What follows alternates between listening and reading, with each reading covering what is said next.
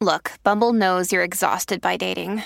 All the must not take yourself too seriously and 6'1" since that matters. And what do I even say other than hey? Well, that's why they're introducing an all-new Bumble with exciting features to make compatibility easier, starting the chat better, and dating safer. They've changed, so you don't have to. Download the new Bumble now. Good risings. I'm Jackie. And I'm Brian. And this is Grateful Grains. Happy Monday. Here we are already in the second week of December. In preparation of the coming year, we're spending the rest of 2021 4 weeks digging into self-observation, reconnection, and recommitment. Obviously, many people see the start of the year as the perfect time to set resolutions. But without really doing the work of understanding where and how and why we'd like to adjust, those resolutions tend to fall apart pretty quickly.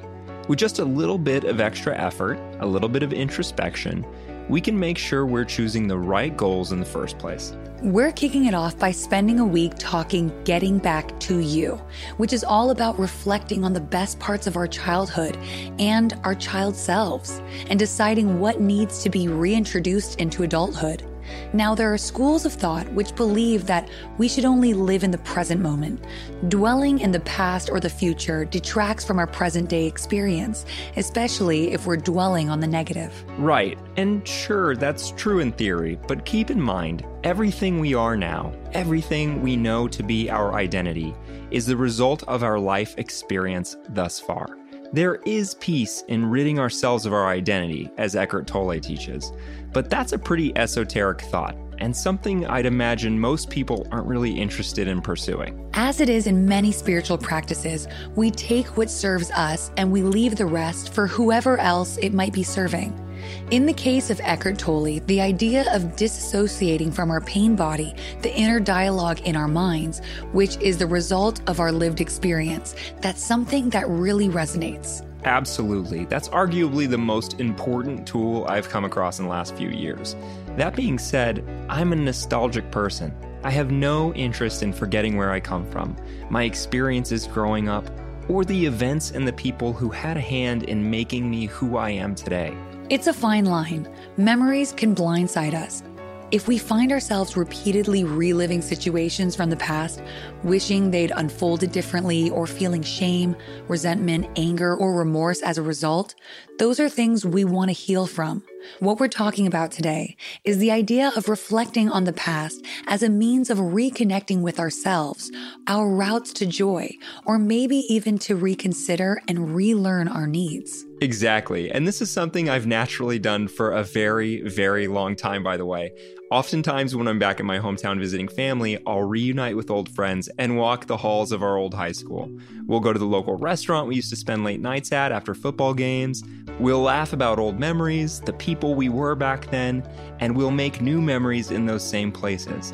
Nostalgia is our means of reaching through time and holding the hand of our younger selves. And in some ways, those experiences are connecting us with our future selves as well. We know one day we'll look back on these moments in the same way we look back on those. It helps bring some awareness to the power of the present. Life is short.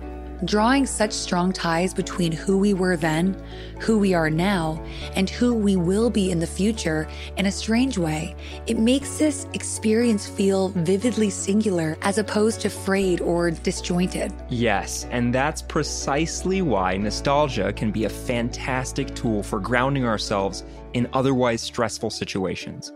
Reconnecting with fond memories of long past times has been proven to take us out of those anxious mind loops. It's as though we're holding time up for ourselves to observe in order to understand that everything comes and goes, as will this moment, as will whatever comes next. So if nostalgia gives us an idealized picture of who we were, reflection allows us to compare and contrast those moments to who we are now, and most importantly, why. We can look back and understand ourselves in a way we really couldn't if we only ever lived in the immediate now. Just like we can't set ourselves up for success if we don't, in some ways, plan for the future.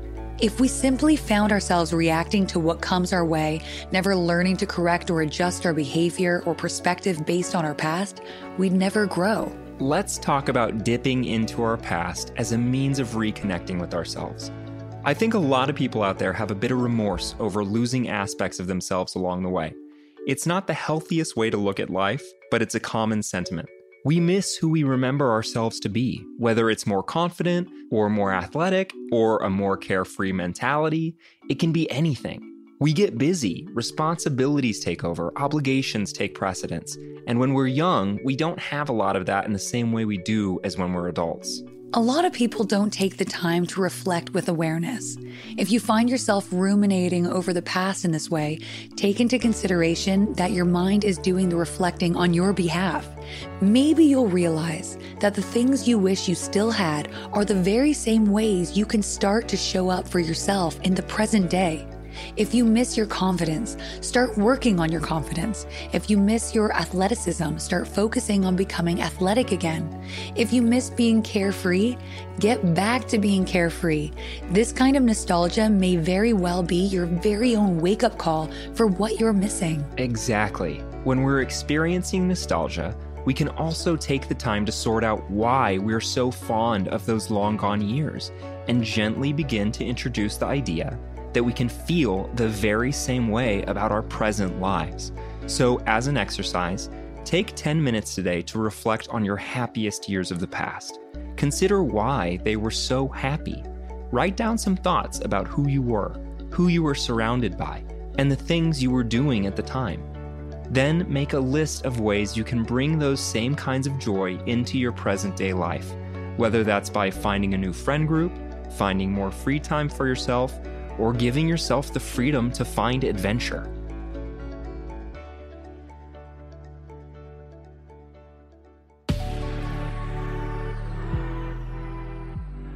We have some exciting news. You can now search more than 700 Good Risings episodes on the new Fathom FM app, the podcast player from the future. Go to fathom.fm/Good Risings, ask questions, and hear answers directly from the Good Risings podcast. Remember, if you'd like to continue the conversation, reach out through Instagram at Good Risings, or you can find me at B McMuffin. And you can find me at JacquelineMWood_1. Come back again tomorrow for day 2 of our week on Getting Back to You. Until then, remember, a better tomorrow starts with today. Good Risings is presented by Cavalry Audio.